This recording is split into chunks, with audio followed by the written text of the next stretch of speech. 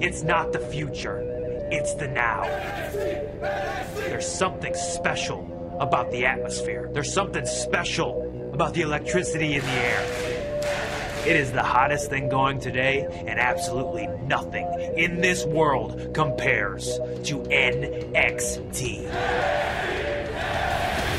Tonight, we furnish the Black and Gold brand's rep for delivering the hottest action in sports entertainment. And it's a brand new ball game. And the carnage speaks for itself. Whoa.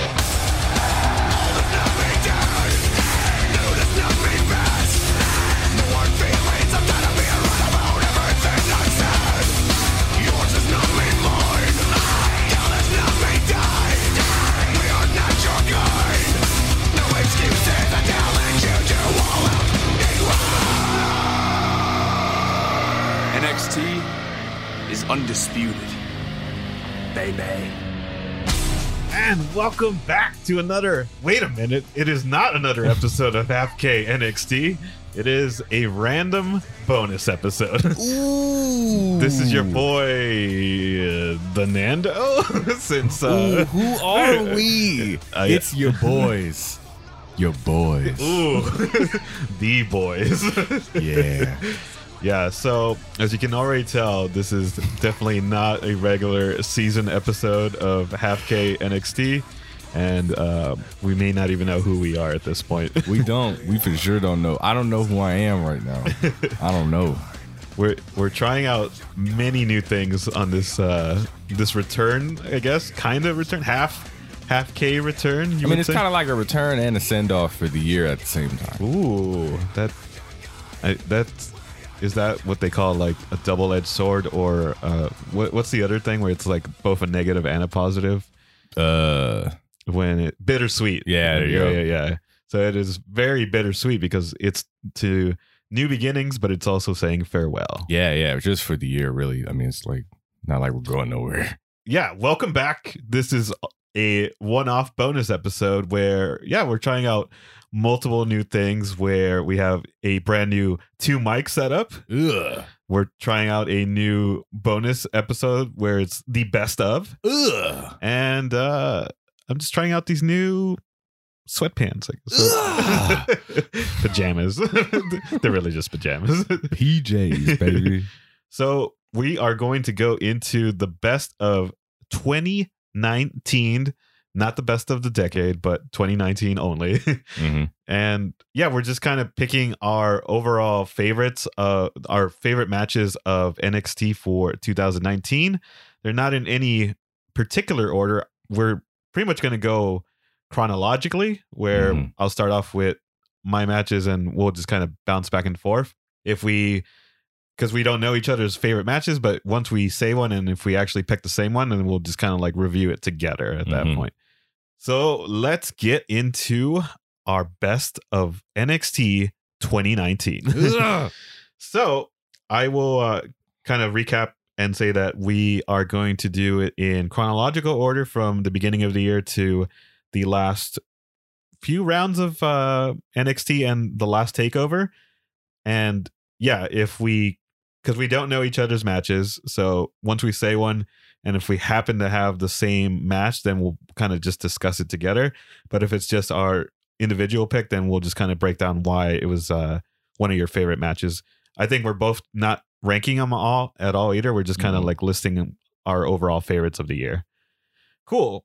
So for me, I'm going to go back to February of the year, and February 27th, 2019. This is when NXT was still numbering their episodes, so I have it as NXT episode 494. Nice. And this was actually the first on NXT anyway, because I know these guys have been wrestling on the indie scene a lot, but is the singles match between Keith Lee and Dominik Dijakovic. Nice. So that is did you have that one on there? You know what I put? I put Lee versus Dijakovic, all of them. Okay. Because like I've liked all of them for like different reasons, just because like I could have put one of those matches like single, and I would have had like 5 taken up on my list. Yeah. So I just did all of them just because like each one like stepped up every time. Right, But yeah, right. that first one was nuts because for people who never seen it, Yeah. I'd never seen it. So I didn't know that they ran that in the indie scene a bunch of times. Yeah, but yeah. like to see it in NXT, I'm not gonna lie, I had never seen it. So I was like, whoa, what the heck is this? No, I'm literally on the same boat where I have not seen any other matches on the indies, and just to see that exposure, and I think that was kind of the magic of this match. And I'll kind of move ahead where I think what we can do now is just kind of cover all of them, because I did have their second match Nice. listed as well, but let's just talk about the first one and then we'll move on to the second and third one. Nice. Where, yeah, with the first one, I think it was the same thing where the NXT audience in Full Sail, I think, did a really good job of, there's probably a lot of hardcore fans that probably did see those matches either live or online Mhm. from their stuff on the indies. But you can tell it's probably, I'm going to say the ratio of maybe 70 to 30%, where 70 people, 70% of the people probably didn't see those matches either. So you can generally tell how shocked they were at all the moves that they were pulling out in Mhm. that match. So I think that's what sparked it the most, where I was literally a part of that crowd too, of just like not knowing how well these guys have already worked together, you know? Yeah. And then like it was really good for both of them because you kind of seen it a little bit in like the little matches that they were having. Yeah. But then, you know, like you seen Keith Lee do the leapfrog and like a crossbody and like a drop kick Mm-hmm. and like maybe a cartwheel. But it's like, oh, okay. But then once you seen him start going against Dominic, and it's like, whoa.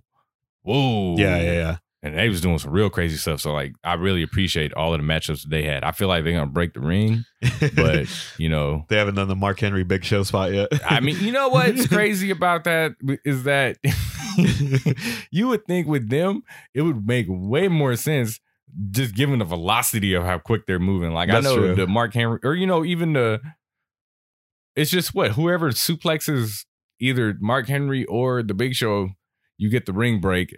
And like what Brock Lesnar did it. Yeah, Lesnar did it. He was Yeah. the first one that did it with the Big Show. Yeah, so that was dope. Still wasn't as dope as when Mr. Perfect plexed him. Oh yeah. That's when he was hella fat too. Yeah. Oh yeah, that's true. Mhm. Same thing with what's his face when Goldberg just got him up for the Oh, jackhammer. that was gross. Yeah. That was absolutely disgusting. yeah. But yeah, dude, like Keith Lee and Dominic Dijakovic do things that men their size are gonna regret in 20 years. Yeah.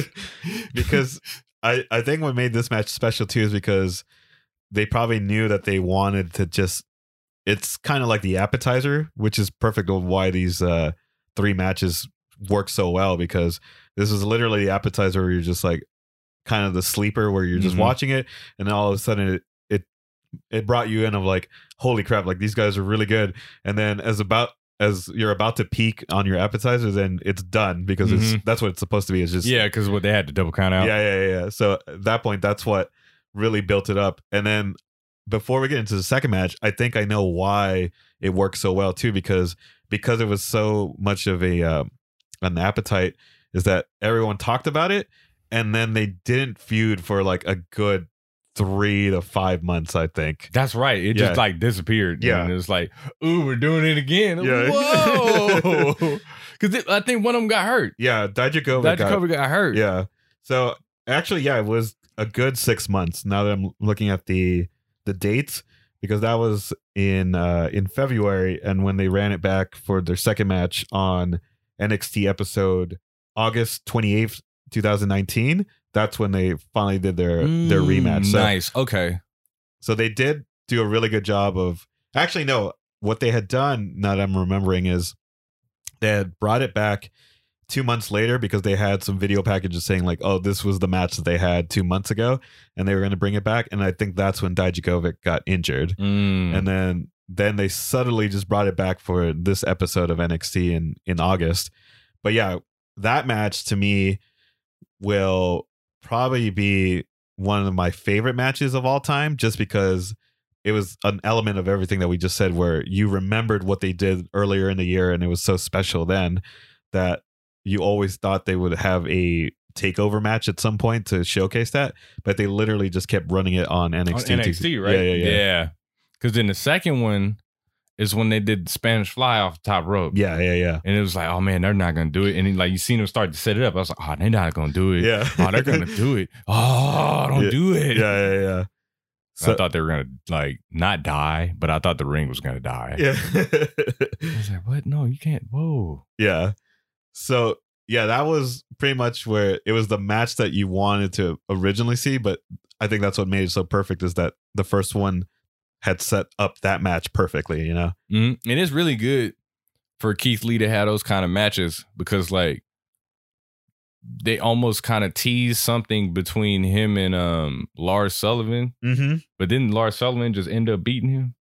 Yes, he did. Yeah. Gross. I think, yeah, he did. They had, I think, a match on an episode of NXT, and I think they were just trying to build it as like the Battle of the Giants. And then that's when Lars was starting to get his push for, I think, the NXT title or the North American title. I can't remember.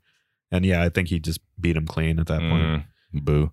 Yeah, dude. And then, man, what did they do in the third one that was really dope and different? So on the third one, so just to kind of close that one, so Dijakovic actually picked up the win on the second one because he did that burning hammer into the knee finisher.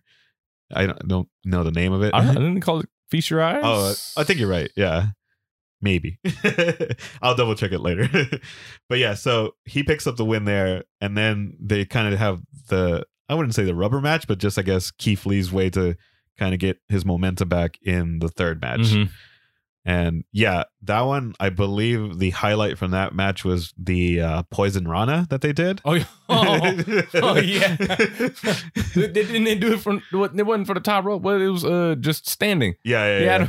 Yeah, that was ridiculous. Oh my God.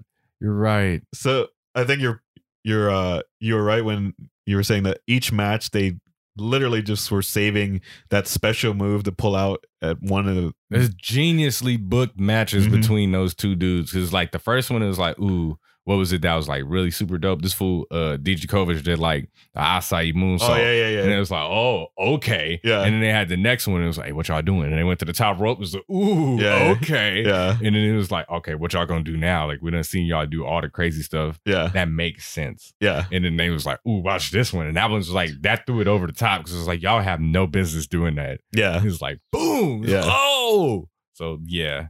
No, they're ridiculous. And now they're going to win the tag titles. Yeah. Yeah, because at that point then Lee finally got his victory over. So technically they're even in their singles bouts in NXT. But yeah, now I was thinking the exact same thing once they were doing the third match. I was like, well, that was cool. And I'm pretty sure they're going to go out for the NXT tag team titles. Yeah. Now. Nah, yeah, they're just going to tag them together. Like, they just going to do them like Sheamus and Cesaro. Oh, yeah. It's all over again. Yeah. Two dudes that like kind of hate each other, had dope matches, and you put them together and they're going to be like a crazy tag team. Yeah. But then again, it's like now they got like Matt Riddle hanging out with them too. Like, oh, hey. yeah. And they be kicking it with Ciampa. It's like, what? Yeah, that's because they all became buddy after the War Games. Yeah, they all got beef with the UE, baby. But yeah, I think overall they were an amazing trilogy of matches just because, yeah, you look at it and on paper you're like, oh, this is just going to be a nice big man match when they first fought back in February. But then the chemistry between them, you can just see like right away, like how special it was going to be. And just knowing that they're big dudes, but they both have so different, they have such different body types, you know? Yeah. Ridiculous. Awesome. Cool. So what is your match? All right. The first match that I have on my list is Adam Cole versus Johnny Gargano at TakeOver 25. Ah, the Connecticut one. Yes. NXT Connecticut, as I call it. Yes. So yeah, so this one comes from NXT 25 / Connecticut. Yes. AKA the Mansoor screw job. Talk about that one later. Yeah. But yeah, no, I really like this one because of like personally as a fan, I remember in the first encounter that they have, that was 2 out of 3 falls. I kind of knew that Gargano was gonna win that one. Yeah. So he can have his like real, like that was kind of like his fairy tale like thing right there. Yeah. So like going into this one, I didn't I don't know what I was thinking. Like in my mind, it was like, oh, okay, like Gargano's just gonna like defend the title and win and be done with Adam Cole for a while. He'll probably drop down and go for like the North American or something like that. Yeah. But then Cole beat him, and it was like, oh my goodness. Yeah. So like for me, that was like, it was a real big deal because I always like to see when like dudes win their titles for the first time. Yeah. So like I feel like as a fan, I marked out. Yeah. And just watched it and was like, oh no, whoa. So like that was a really good one for me. Like I really like just like good fought singles matches with like no, you know what I mean? Like no like little gimmicks or nothing like that. Yeah. I mean, like you could have like your interference end, but like just to have the match have not no gimmicks initially. Yeah. I think you're right, because I think with NXT 25, it's going to have a little bit, I'm going to be a little biased and a little controversial because technically this was supposed to be the one that we were supposed to see in San Jose, but because of travel and certain wrestlers screwing us over, then they kind of just changed this around at the very last minute. And on top of that, it was because the previous pay-per-view, that's where Ciampa got injured. So this was supposed to still be a continuation of Gargano versus Ciampa for the title, but since Cole and Gargano had wrestled the previous takeover for the vacant title, then it's perfect because we all knew how amazing Adam Cole was, and we can kind of speak to the argument of who I think the wrestler of the year was with Adam Cole, because you're right. I think the match that they had at the last takeover was probably the stepping stone where he was at bat and he had an opportunity to go for it. But with this match, it was pretty much that he hit a home run and was finally able to kind of display all the work that he had been doing before. Yeah. So like with this title win, it propelled him to a whole nother level. Yeah. Because I don't even like, you know what I'm saying? Like, it wasn't even his time to do this. Yeah. He got an opportunity with Ciampa going down. Yeah. And like he's still, you know what I'm saying, like benefiting from this opportunity right now. Yeah. So that's why like for this one, for me, it was like one of my favorite matches, not even only just by the way that it was wrestled, Yeah. but because like it was just such a good launching pad for somebody who maybe you didn't really believe that he was ready at the time, but just kind of like showed you like, yes, the hell I am. Yeah. So like shout out to Adam Cole for like this one right here at TakeOver 25. Yeah. No, I agree with you. I think for me that was probably one of my honorable mentions for the year, just because of the same reasons that you had mentioned, where it was such a good opportunity where they kind of made the most of it with Ciampa being injured, and now Cole taking the most, making the most out of the opportunity and really standing out. And it's kind of interesting because there's a lot of things, especially on the main roster, where we always build up to like a Daniel Bryan, for example. Not that I'm saying that he hasn't had good matches when he was champion, but it was a thing where he had probably his better matches when he was like chasing the title. And once he became the champion, it was more that there was more gimmick or just kind of false finishes in his championship matches. But I think that Cole had won his title in an amazing match, and since then he's just never had a bad match, a bad title match. No, facts. Yeah. Yeah, absolute facts. Like nothing but gold has come out of Mr. Cole. Yeah, if anything, it's the reverse, where it's the champion who became a champion and had even better matches now as a champion than he was chasing the championship. So because like it's so for like Daniel, like people who chase the title and have better matches, yeah, is different because it's like those people are the ones who are, you know, they're going to end up winning it. Yeah. But since like, not Gargano, but Cole won it out of nowhere, his good matches now come because it's justifying why he won it. Yeah. So it's like, ooh, oh, who's going to, it's almost like Shayna Baszler. Like, oh, right. She just keep winning and you're like, who gonna beat you? Yeah. Like we're like Cole right now, I'm like, who gonna beat you? Yeah. Probably Ciampa when like Gargano's getting ready to come back so they can like resume and finish what the hell they're doing. Yeah. It's kind of interesting because you have kind of like a table for three scenario where it was mainly Gargano and Ciampa just having this 2-3 year storyline and feud, and then Cole was kind of just doing his own thing with the UE on the side, and then all of a sudden just kind of made himself pretty much the third and equal player to like this original pair, and now it's like the trifecta pretty much. Yeah, so awesome pick. Cool. So I will go back to the beginning of the year in March, and you would totally forget that this actually happened this year because of all the other tournaments that had happened with the breakout tournament and with everything that happened with AEW and all these shows coming in the later half of the year. But in the beginning half of the year, we actually had the Dusty Rhodes Tag Team Classic. So for me, there was so many good matches on there, and there was literally one NXT episode where they had 4 matches, and that was the entire show.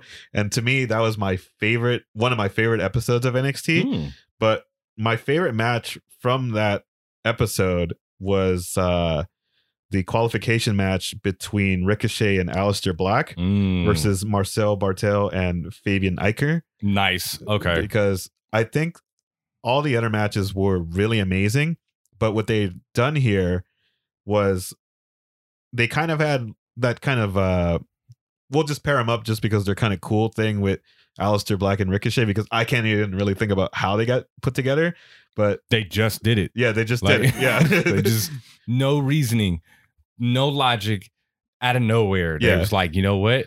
Let's throw them on the main roster, but put him in the Dusty Rhodes thing. Yeah. What? Yeah.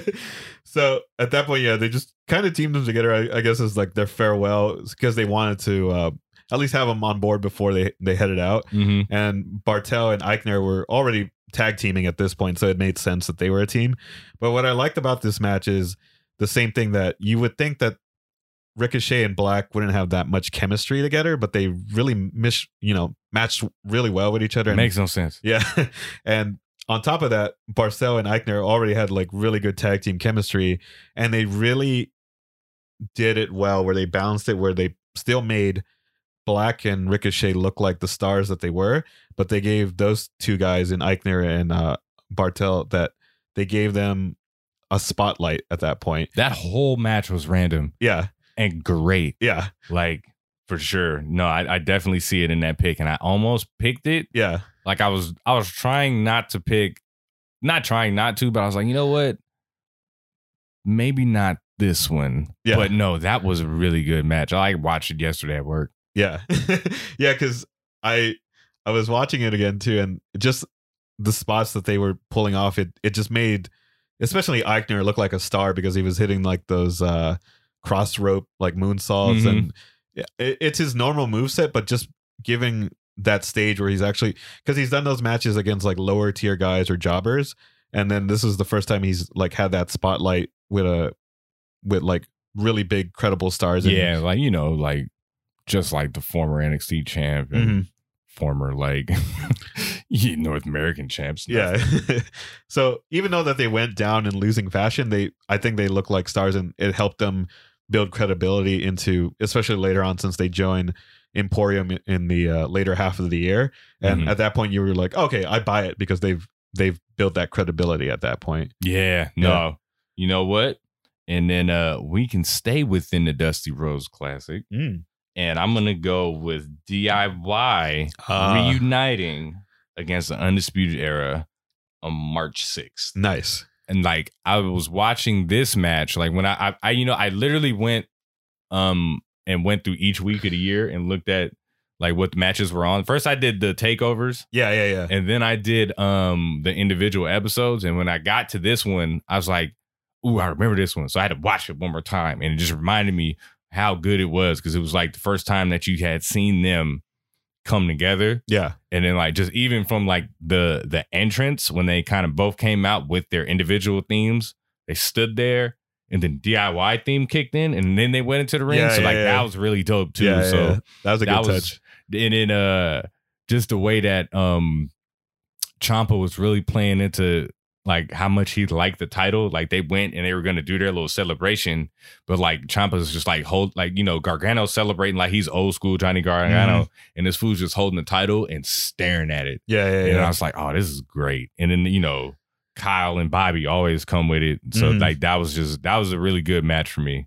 It's just those little touches by him like staring at the title that it just, I think that's the beauty of NXT, that the main roster, and I would even say not yet what AEW have done with like just building like those small details into the storyline that just give it more of that extra like, oh man, like they're really, it's kind of like a movie at that point where like it's like they really just bought into what they were trying to convey to you. So it's great. Yeah, no, I think that's a really good pick, and I had forgotten that they were like teasing that little reunion, but like still like not really. You as an audience weren't really sure if they were actually getting back together or if they really just were like secretly still feuding. So like that was crazy. And then I think that's when they really started to find out that Ciampa was hurt. So they were trying to put him in more tag team matches, but that match right there, I don't think they knew he was hurt yet because they went all out for that one. That was a really dope match. Yeah. Nice. That is an amazing pick. Cool. So I will start going into, so I tried my best to at least do 50-50 where I try to do like half TV matches and half takeover matches, just because there were so many good ones on both shows. But this will be my first takeover match, and I actually have two. So I don't know if you had any of these two matches, but I'm going to go first with NXT TakeOver in New York and the North American title between Velveteen Dream and Matt Riddle. I don't. Okay. So this is perfect. So this is when Velveteen Dream was the North American champion, and Matt Riddle, I believe, has had maybe 2 singles matches at takeovers by this point already. So I believe this is when I forget who Velveteen Dream had beat before that, but I think it was Adam Cole. Yeah, right. Yeah. So he was already building up, and what made it special is because they were building Velveteen Dream, and at this point he was NXT's like golden child, other than the NXT champion, and they were building him up and rising him up, and same thing, he's been having amazing matches. And then you have Matt Riddle on the side doing his own thing, doing the exact same thing of building credibility by just winning matches and showcasing his skill set. But what I liked about this one is that it's that classic booking of that you're doing these separate builds perfectly, and then finally they collide, and it's kind of like the old school way of like how we really enjoyed the Intercontinental title, where I believe this is as much as I loved Adam Cole being the North American title, I don't think he, granted he was the first one, but he didn't have anything that really made that title stand out as far as like, not really. as a top match with that belt. I agree. And I think what Velveteen Dream was doing is that was having good matches, and then he had this one with Riddle that kind of made that belt seem pretty much top tier, even though it wasn't like the top title. And just them having just like the small build that they had where they didn't really hate each other, but they really just wanted the best each other as just being like the best. And at the same time, Riddle was getting his first title opportunity at the same time. And I was watching the video promo again not too long ago, and it's the same thing where they're just kind of digging at each other, and it's just these little small things where like Matt Riddle was posting on Twitter that he had photoshopped himself with the North American title around his waist just to get into Velveteen Dream's head that like he's gonna like beat him for the title. So it's just like those little small things where same thing where you're building off of social media to your advantage to kind of like get into the storyline and getting into your opponent's head. But this match was really good, where I think I was honest with you earlier, or even maybe last year, where I wasn't too much of a fan of Riddle's work beforehand, just because I didn't see it that much, and his first few matches didn't really stand out to me that didn't much. Show anything. But I think this is the match that finally made me he won me over, and they just had a really old school like brawl type of match. And at the end I honestly thought Riddle was going to win, but Dream ended up retaining. And I think that was perfect because you saw in his expression when he lost that like Riddle like sold it. Like Riddle has amazing like facials, and he sold it really well when like he lost, that he was disappointed, but he still gave him like, I think, the bro fist bump. Yeah. But yeah, it was just one of those like sleeper hits that it was overall a really good match, and I think it was just perfect how they just build these two guys, and that's why I love NXT so much, is that they're doing an amazing job of building new stars, that this didn't rely on anyone like being the veteran passing down like or getting someone over. Is literally two rising stars helping each other get over at this point. Yeah, that's good. That's really good. Yeah. Nice. I like that. That was a good one. Yeah. Oddly, you know what? I don't have any Matt Riddle matches on here, but I do have a Velveteen Dream match on here. All right. And that one is versus my guy Roddy Strong and Pete Dunne. That was almost on my list. I you know what? That was actually the last entry on my list because I went back and I watched it again. And I was like, yeah. I do like this one. I don't like who won per se, but I like this match a lot. Like everybody got their stuff in, and I just thought that it was just I thought it was a good match for all of them, as random as it almost was. Yeah, it was just like, hey, Velveteen Dream, Roddy Strong is trying to take this title from you. Yeah. Pete Dunne wants some of this too. He just lost to Walter. Yeah. Whatever. He's still the man. Let's do it. Yeah. And it's like, man, it's a random match. And then they had it, and it was like, oh, this is a great match. Yeah. That was definitely one of my favorite matches of the year. Like the double stronghold. Was absolutely ridiculous. That was so good. Super ridiculous. Just what I think Roddy hit Dunne with the end of Heartache, and that's one of those moves that I always pop for because it's just totally absurd. Yeah. And then Dream came in with his elbow and just did his thing and just wrapped that one up. So I even liked the finish as much as it was like just all this impact in the match, and then like Velveteen sneaks one in there. I like that. Yeah. So like that was just a real good one for me. Yeah. No, I think you're right, where kind of the same thing, that they were all kind of having their own feuds and beef with other people.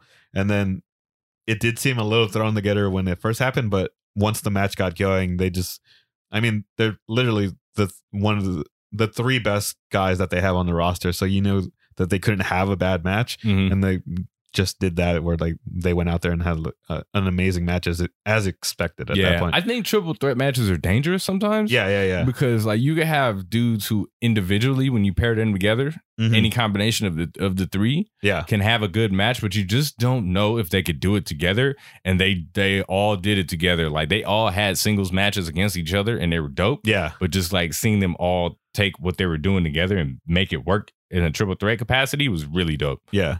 I think it's similar to what we were talking about before when we were reviewing an episode of season 1 NXT, where I think it was probably the finals, where it was Otunga, Brian, and not Brian, sorry. It was Otunga, Barrett and Gabriel. There we go. Yeah. So it was those three guys, and you can tell, they've worked matches in FCW, of course, but this was like their first shot at the main roster. But I think what we were talking about in that episode is that I was even asking you the same question of like, how hard is it to run a triple threat match? Because it did seem that they weren't too sure of like how to run it, because they probably just didn't have that same level of experience of working with each other. Obviously they didn't, because it was this show on season 1 was their first time really working with each other. So you can, like, when you compare that match to this match, you can tell that that's where all those years of working in the industry and at the same time working individual matches together, that's why they were able to like tell a story where that original match on NXT, they were just trying to like kind of run patterns where they were just trying to get one guy out of the way and not knowing how to fight each other when all three were in the ring at the same time. But this match was like perfect demonstration of how to actually run a triple threat match. Yeah, like triple threat matches can go like a bunch of different ways, but most commonly they end up being over glorified one-on-one matches. Like you'll have some interaction between the three. Somebody gets to powder out for a while. Two guys go at it, powder out, switch, get everybody in, finish. Yeah. Or you just have one that kind of like takes that and makes it grander, because then you have to get those moments where everybody collides with each other, and then you'll get your finish. So this was just a very good, I thought, like textbook how a triple threat should go. Yeah. No, I agree. Awesome. So I'm going to stay with NXT TakeOver New York. And yeah, speaking of Mr. Dunne, I have, of course, the NXT UK Championship match between Walter and Pete Dunne. Nice. So yeah, going into this match, Pete Dunne had been the longest reigning champion overall in the WWE with, what was it? Like, I don't know, a lot. Not even gonna go there. Since he beat Bate for it. Yeah, that was great. That was actually a really good match. Yeah, too. yeah. So this, you know what? Biased me didn't want to put this match simply because Dunne lost. Yeah. So I avoided this one. Yeah. But it was a damn good match. Like, just to see the hard hitting nature of it. And it was just like, for people who hadn't seen Walter, it was a nice introduction to see him beat the crap out of somebody who beats the crap out of other people. So it was like, whoa. Yeah. And I believe this is when they already had their own takeovers as far as the NXT UK brand. So I think this was what made it extra special, is that they had an NXT UK title match at it. I think this was one of the first times that they had it at TakeOver. Since then, since the UK title has had its own individual special. So I think that's what made it extra special, that they just had these guys on there as what it seemed like a bonus match, but to me it ended up being probably the match of the night, just because of how crazy that they went with. Yeah, no, that one was off the wall. And that was just an insane match. What did he beat him with? Like top rope splash? Yeah, it's classic. Well, first he did like the top rope, like awesome bomb. Oh, that's right. Yeah, awesome bomb that fool. And then he finished him off with his splash. But I think in a weird way, I still know that NXT brings the high caliber of matches, but in a weird way, it kind of feels like NXT UK was like the original NXT at TakeOver, what I mean by that is that it seemed like they were, if you thought that NXT was already hungry compared to the main roster, it just seemed like Walter and Pete Dunne were hungrier than what NXT, because they had to help get their brand over, like the NXT like that match was pretty much a torch passing from Pete Dunne, who put the NXT UK brand on his back essentially when he won the title, and then like they kind of started it from him and kind of built it up from there. So like it was pretty much him passing the torch, like, here dude, this is what I built up, don't F it up. Like this is, now like you guys, it's time to like do this without me, because I'm gonna have to go do my thing like now in the US NXT and represent our country. You know what I'm saying, like in the US now. So like that's really cool for him. Just the way that match was really like symbolic. I like that one. No, I think that's probably one of my favorite ones, just based on that. Cool. That was a really good one. You know what? I'm going to throw a random one in here. All right. And I actually have from June 26th. It was one of the opening matches from the Breakout tournament. It was Joaquin Wilde versus Angel Garza. Right. I really liked that match just because it took two dudes that I'm pretty sure everybody watching had no idea who they are. And then I had remembered Wilde from Impact TNA as what was he, like DJ Z, I think? Yeah, he was. Oh God, yeah, he was DJ Z, and then before that he was Zema Ion. Oh yeah, I forgot about that. He was Zema Ion, and then so just to kind of see him now in NXT, I was like, oh man, this dude was dope. I wonder if he's still dope. And it's like, oh, he's still dope. And then that fool Garza did the pant rip, and I lost it. I just couldn't. What? But that was a good one. Wild reminds me of what I mean. This is me not trying to talk negative about people, but based on backstage talk with TJP, just him just like not getting along with people. Wild to me just seems like what they wanted to do with TJP if he was like more of a compliant. Yeah, basically. this, it's kind of messed up for Wild because he wouldn't have got signed Yeah. if TJP was what they wanted from TJP. Yeah. So now they have a second chance with, him with Wild. And it's like, all right, look, I mean, no offense to him, but like, you the new Filipino dude. Like, Yeah. It's all on you, buddy. Yeah. Like, It's kind of similar to what the whole Miles situation was, where you can, of course, he ends up winning that one, but they were having they were trying to build him up to something later on, and then everything happened there. And now with Swerve, it just seems like Swerve is now kind of taking. He's going to be the main beneficiary there. So Yeah. TJP now working out, opening up doors for basically Wild and I think like what Shotzi, right? Yeah. You know what I'm saying? Like they, no knock to either of them. Like they probably wouldn't have really needed them. Mhm. But I mean, like TJP could have opened the door for both of them, Yeah. and he kind of did. And at the same time, he just closed the door on himself. Yeah. So That's true. Yeah. I don't really feel like I've seen Wild since. I think he's coming back from an injury. Okay, yeah. But no, that was a dope little match. They went like 105%. Yeah. It was a nice quick sprint of a match just to introduce them both. And Garza came up with that win. Yeah. And I like Angel Garza a lot. I like that dude. Yeah. You can tell that based on that match alone that he was one of the guys that stood out from the 8 guys that they brought up from the PC. Mm-hmm. And he made the most out of it by introducing his persona and his characteristics in that match. Yeah, he did the best. I mean, like, he didn't win the tournament, but what him and Swerve did the best. Yeah. Out of that whole thing of really like putting themselves over. That's like, true. We really still haven't, like, Grimes is dope, but he just, that's all he is. He's got really not too much character. And then what, Bronson. I was about to call him Jonah Rock. Bronson Reed should be way more dope than what he is. They just don't know what to do with him. I don't know what to do with him either. Because to me, he just I'm not saying he just remind me, but it's like right now he seemed like just if you took Jeff Cobb and Samoa Joe and mix them together, and they just got a little bit bigger, you get Bronson Reed. And I like this dude. I like him. What they call him?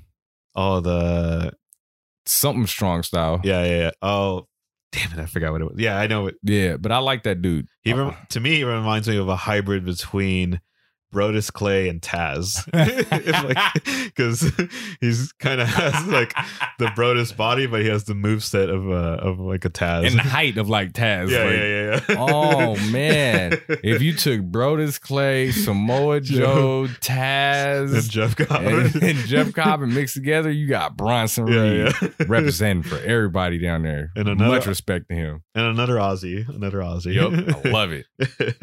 Awesome. No, I'm glad that you mentioned a match from the breakout tournament, because it was a really good one. And of course, now it depends on how long they want to wait until they do another one. But I'm glad that they did, for the most part, they did a good job of putting those 8 guys over, and at least 4 of them are now making the most of it. Yeah, Swerve will be he'll be like cruiserweight or North American champ next year. Yeah, for sure. I can totally see that. Cool. So my next one is actually from NXT TakeOver Toronto, and kind of going back to the points that we were having with Adam Cole. This one was their second 2 out of 3 falls match, where now Cole is the champion going up against Johnny Gargano. And yeah, I was kind of rewatching the video promo before you got here. And what I liked about this is going to be kind of like a mix of where it's not so much about the match itself, because the match itself is still really, really good. But I think it's more of doing it where they did the perfect blend of the theatrics of wrestling and the actual wrestling in wrestling, where it was just a simple storyline, because they have already had like these great matches with the first 2 out of 3 falls match, and then the singles match that you picked for the NXT 25. And then this one is like their third match to complete the trilogy, and to kind of close out their beef with each other, where they brought back all that history. And on top of that, now Cole has built like that cocky, that cockiness where it's like he thinks he's like God at that point, where he's not like a humble champion anymore. Now he knows he's like, I guess, like the shit at that point. And he just did this simple storyline where he was like doing the Adam Cole championship tour. So he was just going to different places, just like gloating that he was like the NXT champion. And then he went to Johnny Gargano's dad's restaurant, like a pizza restaurant, and he just like bought a bunch of pizzas from him and was like kind of clowning him and like his family and everything that he had about Johnny Gargano in his restaurant. And then he went to Gargano's was it his training school or like yeah, and then he punked out like his pretty much his developmental like talent there. It's just such good heel work where he's just like kind of saying like, oh yeah, like I'll show you like what a real champ is, and just he just made the feud like perfect where he took it to that personal level, because before I don't think it was that personal where they were just it wasn't. They just have in-ring beef. Yeah, they were just trying to like one up each other. And now what makes it so special is that usually it's either a heel that's chasing the title that gets personal, but this is the champion already. He's the champion. He doesn't need to like keep beefing with him, but now he's the one that like is going on the offense by getting in his challenger's head. And he won. So that's what I think really made that match amazing, is that they did the build up and the storyline perfectly, where I think that's what the main roster kind of struggles on Raw and SmackDown, is that they either go too goofy with like the feud going into the match itself, or they don't build it enough. And I think this was perfect where it accumulated to everything that they had done before, and it took it to that personal level that made sense. You know what I mean? Yeah, no, that was ridiculous. Yeah. Well, he like didn't he do like a Panama Sunrise from like top rope or something like that? Yeah, because what they had done is each fall was actually a stipulation. So I think the first fall was just like a standard singles, like one-on-one. And I think the second one was like either a submission one, and then the third one I think was like a steel cage. I think it was like out of nowhere. Hey, let's get a cage. What? Yeah. No, that was a dope match. I remember that one. That was intense. Yeah, he did all that crap talk and then like still backed it up. It's like, come on, bud, you can't let him do all that to you and still win. Yeah, like he punked him out in front of his family. He went and punked his dad, his students, like, and he beat him. Like, now what, chump? Yeah, we ain't seen him since, I think. Yeah, no, actually, no. Finn Balor took him out. Yeah. So yeah, I think that to me is kind of like the trifecta, and my not my favorite, but I think it was kind of like what we were talking about with Lesnar and Heyman, that it's the overall package. Like that was the way to end that trilogy. Nice. All right, dope. All right, and let's stay with Johnny Gargano. Oh, okay. And I'm gonna say Gargano v Ricochet Takeover Phoenix. Ah, yes. Wait, now it's where Gargano beat Ricochet for the title. Yeah, that was dope. I remember that match was just insane. So, whoa, what is this? Oh man. And I don't know why I didn't think he was going to win. Yeah. But he won. Yeah. Just simply put, that was just a good match, I thought, between the two of them to kind of set up that dual kind of championship reign with Gargano and Ciampa. Yeah. When they were holding the top two titles and being little crap heads. Yeah. I really liked that match. That was a good one. Because it was kind of the blend where, was he still kind of like a tweener, or was he like a full heel going into the match? I think he was I think he was tweening. Yeah. And then the full heel turn came when he celebrated with Ciampa. Oh, okay. Because I think either Ciampa retained or something like that later. Yeah. Against Alistair, but maybe whoever that was against. But then like, they had, like he was walking back up the ramp or something like that. And then like Gargano came out to the ramp with him. Yeah. And they was both holding their titles. Yeah. So like that was really dope. It was like, Johnny, no. Yeah. Yeah. This was when I think Candice was still like, are you gonna go back? It felt like they're married, but it felt like she was worried about him cheating with like Tommaso Ciampa. Not sure him you want to go back to that? Yeah. That's so good. Nice. So the match I had next, going back to regular NXT programming. So this, I believe, was probably one of the last matches on regular NXT network version where it was still the hour format. And I'm going to go with the NXT tag team title match between the Street Profits versus Undisputed Era. This is when the Profits were still the champion. And the kind of go back to the Dominic Dijakovic and Keith Lee match. This was also on the same episode. So this one was on episode. This was NXT August 28th, 2019. So to me, this was probably also hands down my favorite episode of NXT TV of the entire year, because it was still one of the last episodes that was in the hour format. But the way that episode just flowed, it was literally where I think it was probably 56 minutes of content. But to me, it felt like it was 10 minutes. Just because from start to finish, we had Io Shirai open the show against just like a random jobber. And, you know, this was when Io was also just getting over her new persona and everyone was just like red hot over her. So the build up with that. And then you had the Dominic and Lee match right after that.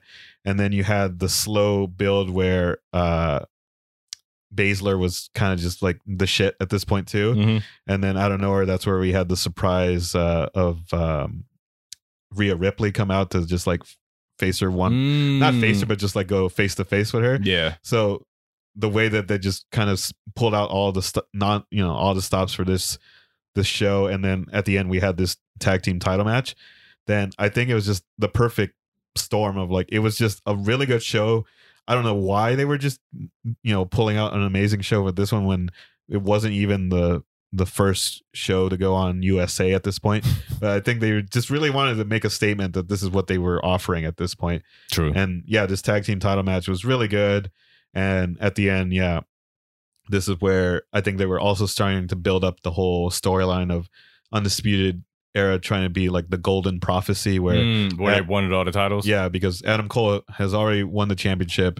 And at this point, then what was it? Ford was trying to do his trademark frog splash, missed it, and then Fish and O'Reilly hit the double elimination. Total elimination. Total elimination for the victory, and they won the tag team titles again. So at this point, Roddy Strong was still the only one that needed to capture the gold. But true that. But yeah, they just made this overall episode feel really special, and this match was really good in itself, and really made that storyline for them trying to capture the gold even better at that point. Nice. Okay. I really agree with that match. That was a good match. Now that I'm thinking about that episode, that was a good one as hell. Yeah. And you know what's dope about that is that I'm going to stay with the Street Profits. And I'm going to go. I don't know why I didn't put where this match happened. Yeah. But I got Street Profits, the ladder match. Yeah. With them against Undisputed Era, Lorcan and Birch and the Forgotten Sons. Yeah. Like, there were teams in there you knew weren't going to win. No offense to them. Yeah. But it was a real good, I thought it was a real dope showing for the Forgotten Sons. Oh, right. For sure. Yeah. Because for them, it was just like, it's like they do all this complaining about being forgotten. Yeah. And like, I still forgot about them. Yeah. And it was like in that match right there, that's where they showed why they shouldn't be forgotten. Yeah. So I liked that one there. And then that was like the ultimate payoff for like the Street Profits to get that win. Yeah. Because it was like, especially for Dawkins, it was almost like when American Alpha finally won it. Yeah. So for this, exactly. for them to get that, and then like the way they did it was real dramatic. It was a nice finish. I really liked this match. Like, that was a good one. I could be wrong too, but I think that was actually the Street Profits and the Forgotten Sons' first takeover match as well. I think you're right. Yeah. So I think that's what made it even more special, that for those guys to finally get their opportunity at a takeover and it being their first takeover.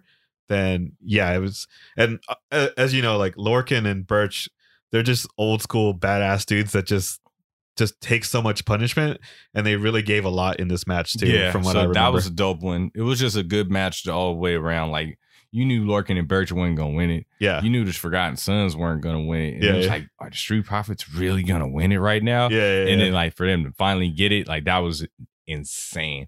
And it was like during that time where they like, I think they still kind of do it now, but like they opened up with the multi-man match, the tag team title match, and it set the tone for the rest of the night real dope. Yeah. I think the only thing that I remember not enjoying, and it wasn't even anything about the match itself, was just how they had booked the Viking Experience / Warriors / war machine, whatever you want to call him, because I think they were just in like a really weird state where they had won the tag team titles earlier in the year, I believe. And then they were just kind of like bouncing around back and forth between the main roster and staying on NXT. And then they just kind of randomly. At first, I thought the Street Profits were going to beat them on NXT TV because they had a really good match as well. Yeah. On that episode where it was kind of the Raiders farewell match. Didn't they just leave the title? They just left the titles. Yeah. So we're cool. Yeah. So I think that was the only thing I didn't like is that they just didn't drop it to the Street Profits. But because of that, then they vacated the titles and then they had this amazing ladder match too. So that was a great match. I think it just it spoke a lot for the Profits and the Forgotten Sons. Yeah. Nice. Really, really good pick. So, and that one was also from NXT TakeOver 25. Nice. Cool. So, my next one is also from a TV episode. And this one is actually, let me double check here. So, this one is actually from the very first episode of NXT on USA. So, the debut episode.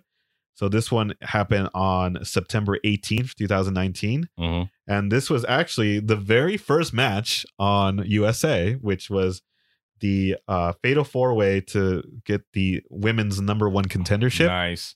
So this one was between Candice LeRae, Mia Yim, Io Shirai, and Bianca Belair.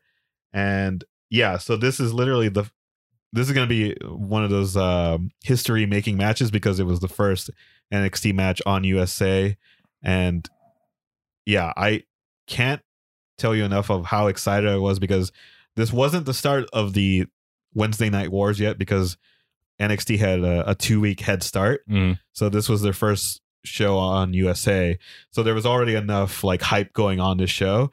And I was kind of thinking the same thing too of like what was going to open the show. And when I saw that it was going to be this match, I was like super happy because at this point, all 4 of these women were so good and so like hyped up and high caliber that I couldn't have thought of a better way to start, the show and to showcase people what NXT was, because you're thinking about, I guess from like a technical standpoint, you're thinking of the technicality of like, this is women. You if you're an old school fan, like from Raw and SmackDown, granted we have the women's revolution that is still there, but this is where it originally kicked off in NXT. And to showcase that, these are 4 badass women who are on top of their game to start the show. They really stepped up to the plate and did like a really good match. And all 4 of them had really good chemistry, kind of like what we were talking about with the triple threat match, where this is even harder because it's a fatal 4-way. So how are you going to have like 4 of these women like, be compatible with each other? But they just had an amazing match. Nice. No, you know what? That was a really good match. And like, I'm glad you used that one because I'm going to splinter off of that. But no, that was a really dope match. And I think it was very, very good for them to usher in their new era. Yeah. Kind of, starting it off the way that they did. Like, just to eliminate that like gender gap. Yeah. Just do that for sure. That was dope. That was a really good match. Yeah. And then now if I could just pull 2 matches from those participants. Yeah. I got Io Shirai versus Candice LeRae at TakeOver Toronto. Oh, that was like probably one of my favorite matches of the year. Okay, nice. Like I really like that match. I remember watching it, and like I think that was like the first TakeOver match for Shirai once she went like dark. Yeah. So like that was really dope to kind of see her whole new entrance, and then like LeRae came with it. She brought it. So that's probably, I would say, in my top 5 NXT, probably like NXT/WWE matches of the year. Oh wow, yeah, I really like that match. Yeah. And then, did you have that one? What's that? Did you have that one? I did not. But, okay. But yeah. I think I'll piggyback off of that one once I get my feedback. Nice. Where I agree, and I think I had put that also in my honorable mentions as well, because kind of similar to what you were saying, where that one didn't have any real type of stipulation. I don't even know if it was for a *1 contender. Nah, it was just beef. Yeah, it was just beef. Oh, right. Because okay, so I guess to set it up, now that you said it, is because Io had a match with Shayna Baszler and I believe it was her last opportunity at the title. And Yeah, I think in the cage, In the right? cage, yeah, And then yeah. she hit the moonsault on on I think on LeRae, like when she was mad. I think it was where she was aiming for Baszler and hit Candice instead. And then at that point, yeah, like Baszler made the most out of the distraction and beat her. And then after the match, then LeRae was trying to go and like talk to her and like say, "Oh, I'm sorry, I was just trying to help And you." she went with it, and Yeah, she yeah. beat snot out of her. Thus making heel Shirai happen. So yeah, you're right. I think that's what made it special, is that just having that kind of storyline of them beefing and then fighting each other on TV, and then finally building it up to this takeover match. So that was that. I thought that was just a really good wrestled match between those two. Yeah, And then the other one I'll pull from those participants from your 4-way yeah, would be from November 13th episode of NXT. yep. That's what I have. Io Shirai versus Mia Yim in the ladder match. Yeah. So I think that's our first mutual match, because Of course. Come on, man. so that might have to, depending on the rest of the contenders, that might be our overall match of That the might year. be the half K NXT match of the Yeah, year, yeah. man. So let's break this down. So this was, of course, on the build to NXT War Games, Mhm. where both teams, Team Ripley and Team Baszler, were building up their teams, and this one was to have the advantage in War Games. So they had a briefcase, but it was just a standard NXT logo Mhm. briefcase, and whoever can pull it down would get the team advantage going into the special. So I think it was the same thing too, where they had Shirai and Yim had run a match a couple of weeks ago before this. It was just like a singles match. And I remember messaging you and saying like, "Oh, these two have really good chemistry." And it was just like a regular like TV match. Mhm. So then when they had announced this match as well, I mean, this is also on TV, but they had also, when they announced this one being a ladder match, I was like, "Oh man, they're about to run it back and now add this stipulation. This is a match that I really want to watch." And I remember I was watching, because this was also the main event. This was also the main event of the Yep. show. Yeah. So I think I remember watching the show and streamed it here and there, where I was watching the other matches on NXT, but I was saving this one because I wanted to give it my full attention. Mhm. And then I think after work, I finally just put it on. And yeah, to me, it was probably one, if not the best women's match on NXT. And same thing, like, if not on the whole WWE banner, Yeah, no, that was a really dope match. Like, everything was super hard hitting, but that's what you get wrestling Io Shirai. Mhm. You just can't avoid it. And, like Mia Yim is tough as nails. Yeah. She went in there like champ. They both went in there and like beat the dog snot out of each other. So, like, that's that Asian girl magic. Yeah. It is, I don't know what it was, but that was just a really good match on TV. Yeah. Especially Like- that was literally a free takeover match on Free TV. takeover match on TV. Yeah. What made it, and I don't know if you got this feeling too, this gave me somewhat of a flashback of The Undertaker versus Mankind at their infamous Hell in a Cell match. Mm. Because it was one of those things where once Yim took like that famous spot of her holding the ladder and The dropkick spot? yeah, Yeah. and her just like gushing out and just like bleeding, it kind of threw me in that mindset of like, okay, they're just gonna try to end this match because like she's injured, so Shirai might just like hit a kick or something, just, or a quick moonsault just to get the victory. Mhm. And that's what reminded me of Mankind and The Undertaker, that I thought once Taker had thrown Mankind through the cage, like, of course, throwing him off the cage, you thought the match was over then. As if it wasn't enough. Yeah. But then once he did the choke slam through the ring, and then I thought that's what they were just going to have Taker pin him and that's it. So I thought the same thing too. Like, after that spot, I thought they were just going to either call the match off, or Shirai was going to just do a quick win. So like they would just like end the match and not have Yim get injured even Mhm. more. But then they just kept going, and Nope. they just kept running even more spots, and it was Balls to ridiculous. the wall from there, man. That was an insane match. Nice. Absolutely loved it. You know what? And I think that's it for me. Oh, okay. Let's see. Yeah, that's it for me. Okay. So my last one, it comes just with the last WWE pay-per-view, I guess, kind of, was at Survivor Series with the NXT Championship with Adam Cole versus Pete Dunne. You know what? I was looking really hard for a Pete Dunne match that singles match, and that one totally slipped my mind. Yeah. So I'm gonna say that is also my 10th. Yeah, because I only had 9. Yeah. And yes, no, that was and I just didn't think about looking at Survivor Series. Yeah. But no, you're right. That was a great match. Actually, I love that match. That is also like, as I think about it, that is like for sure in my top 5 as well. Yeah. It's like best matches of the year. I think what made that match even more special is that both of these guys literally wrestled incredible matches the night before at TakeOver. And so you think it was, especially the way, I mean, Survivor Series was a great pay-per-view overall too, but the way this match was kind of set up there, it was more of I think each champion had their own matches in their own brand that night, where I think it was, what was it?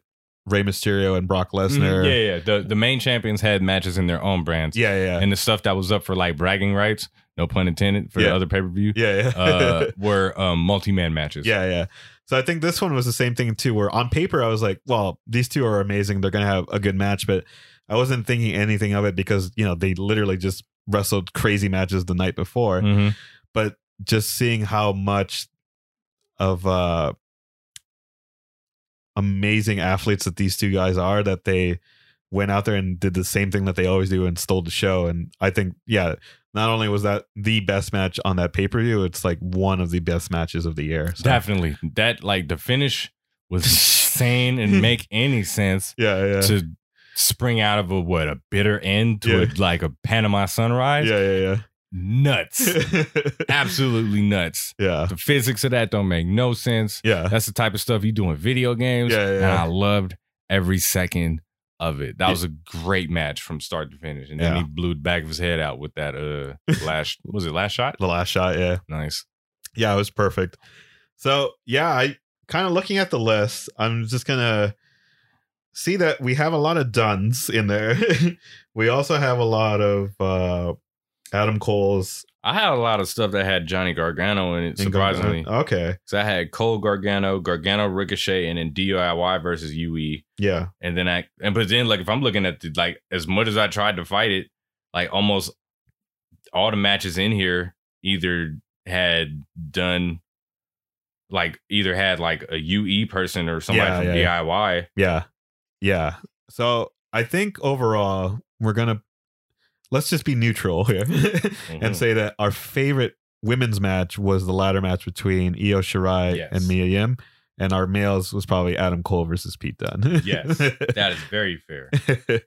But yeah, I like just kind of what we just mentioned, like how you just saw that in total we had over 10 matches combined that were our favorites, and that's still not even like including all the other matches that we put like on our honorable mention. So when you look at the wrestling landscape and just see just NXT on its own and it's just individual brand, like it was probably one of their top years. And this is on top of NXT already have been killing it since let me look this up, have been doing takeovers since 2014, and I can tell you right off the bat, they've never had a bad takeover. So it's just crazy to know that 5 years in with this last one, they still have been like, not just this takeover, but this overall year that they've just been setting the bar even higher and higher. It's like, NXT honestly is what the WWE has always been good for. Minus the politics, because SmackDown and Raw have politics now. They have all these sponsors that they have to appease. They have networks they have to appease and stuff like that. Like NXT still, for the most part, is just a sports entertainment show. Like you get your storylines. Some of them are absurd. Some of them are not. You get your talent. They give you good matches. Like NXT is the culmination of like everything that they have acquired like over the years, and just like did it in house. Like they still pulling talent. Like that's always going to be their thing. They're going to pull talent elsewhere and then make them in-house stars. Yeah. Like they've been doing that for years and they're never going to stop doing that. Yeah. But like NXT right now is probably the purest thing that is WWE. Yeah. But like, and then Raw especially is like the most clustered thing in the world. Yeah, like, yeah. Just they're probably having the most fun though. Yeah. Because, but then like SmackDown, you know, they have to appease Fox. Yeah. So it's like NXT is still like you just get what you want from the WWE. This is what NXT is, what you want Raw and SmackDown to be. So that's why they give you NXT. Yeah. Because they can't do that with Raw and Yeah, SmackDown. yeah. So like that's where they're still saying like, look, you could talk all this trash about WWE that you want, but if you love NXT, you love WWE. Yeah. Like period. So it's like you give them all the hate you want, but they're still the purveyors of NXT, and that's what's really the brand that's like I think you compare to everything else. Yeah. Because that's like just in-house made. They don't really have to deal with too much bureaucracy. Like, you know, they have to appease USA, but it's still not as much bureaucracy. Yeah. So like that's what you really like in the pit of my mind. I think New Japan is trying to compete with. Yeah. You know, AEW is trying to compete with. Like they're not, like, no offense to them and what they're doing, because they have great talent and great everything, but they're just not on the global level of the WWE. Right. So it's like for people to bash them and then just be like, oh, I can't, why to say the things like, well, how come WWE can't be like AEW is almost blasphemous. Yeah. Because AEW is chasing NXT. Yeah. Or like they're going neck and neck with them. Yeah. So like, you know, that's why it's like really cool to just see, you know, NXT being what it is as an in-house alternative to Raw and SmackDown. Mm-hmm. Like you could just watch WWE produce content and still get some of the best professional wrestling in the world. Yeah. Just, you know, looking at what they give to you. So like that's like a nod off to them. And like my hat always goes off to WWE for what they do. Yeah. Because they're just good at it. Yeah. Yeah. I think you pretty much hit the nail on the head, where I kind of was thinking about this the other day, where when we had WCW and WWE, that we had that alternative that we could go to when there was like an episode of Raw or SmackDown that we didn't like because there was too much of the theatrics, that we could watch at least WCW with the cruiserweight division. And we had that lull for the longest time after 2001, where at that point we just had WWE that we had to, you know, just watch. So we had to seek out alternatives like TNA or the indie scene or ROH to kind of fulfill that aspect of wrestling where we just wanted to watch wrestling on a wrestling show. Yeah. Like you really just wanted to see that shit from WWE. Yeah. But they weren't giving it to you. Yeah. So you went somewhere else for it. You still checked in on WWE as like your primary thing that you wanted to invest like your storyline following. Yeah. Like I can't really tell you what the hell the cruiserweights were doing back in the day in WCW. Yeah. But I can tell you who Val Venus was beefing with. Yeah. But you know, like that's just not what I was watching WCW for. I just wanted to see the NWO beat somebody up and good wrestling matches from like the TV title down. Yeah. So like now that, you know, that's exactly what you're getting, but you know, they give you now like storylines and all that stuff. So it's like, it's almost like the WWE is still doing the same thing that they've been doing. Yeah. They just throw you in like, if you was one of the loyal fans and you was still paying attention, you're gonna get a dope ass match on Raw just randomly out of nowhere. You're like, oh, what the heck? Yeah. It's just like, yeah, thanks for watching. But then you're gonna get like a whole bunch of crap in between. Yeah.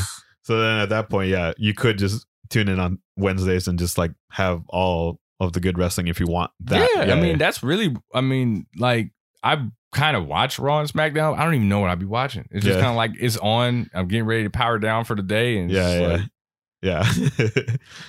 But then, like, you know, NXT and AEW, I have to like figure out which one of these I'm about to give my attention to, and then the next one is going to be watched the next day.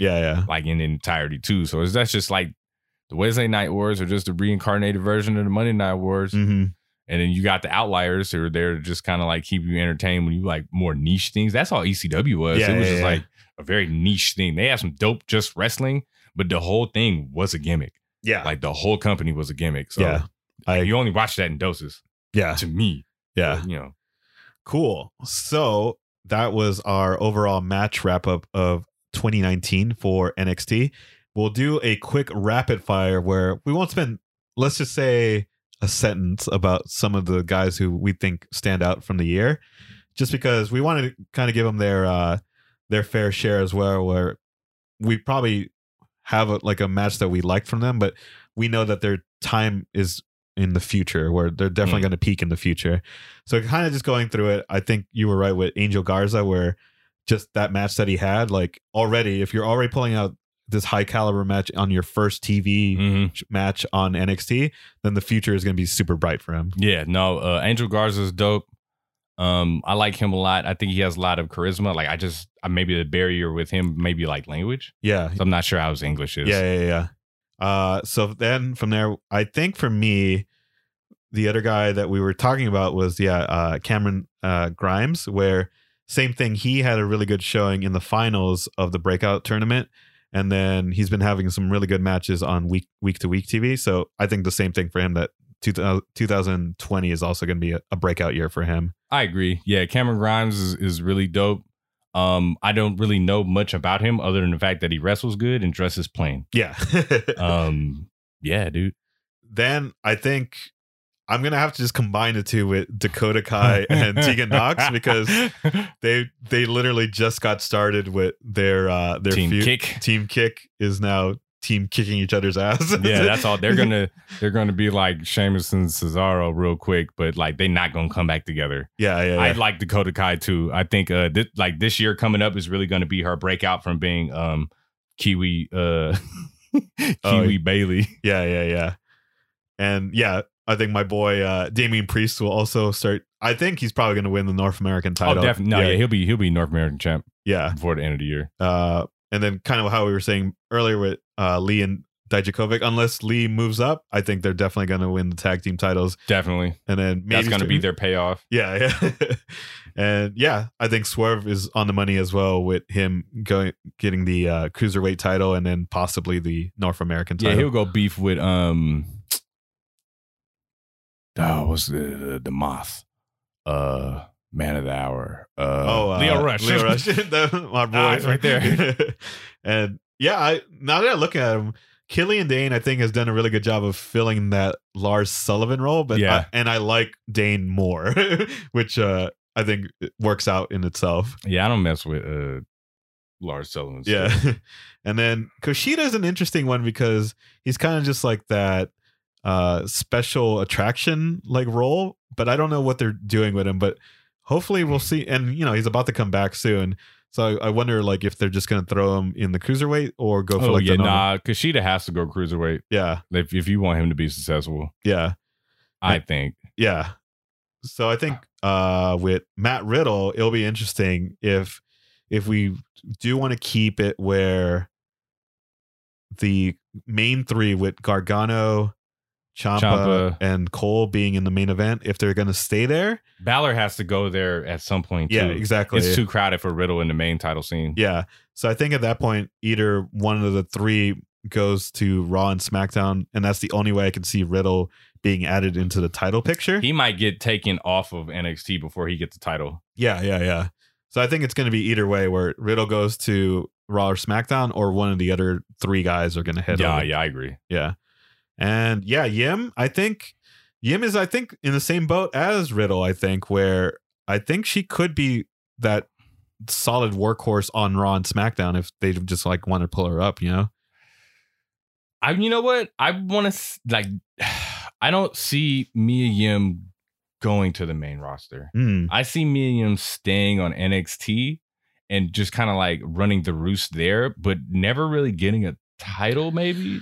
I think that's why I think she'll be better on the main roster, because I think, not to say anything about like Dana Brooke, but I think it's the same thing where I didn't see Dana Brooke build up on NXT to become the women's champion. No, never. Yeah. So I think Yim is kind of on the same boat, where I don't think she's going to win it, but she could be like a key athlete to put over the younger talent on the main roster. True. Yeah. And then maybe like repay her with whichever brand is least important title reign. Yeah. No offense, but Yeah. And then I think Rhea Ripley takes a title from Baszler finally. Exactly. Yeah. So I think that's why I don't see Yim getting an opportunity in 2020, because I think it's going to be the year of Ripley at that point. Yeah.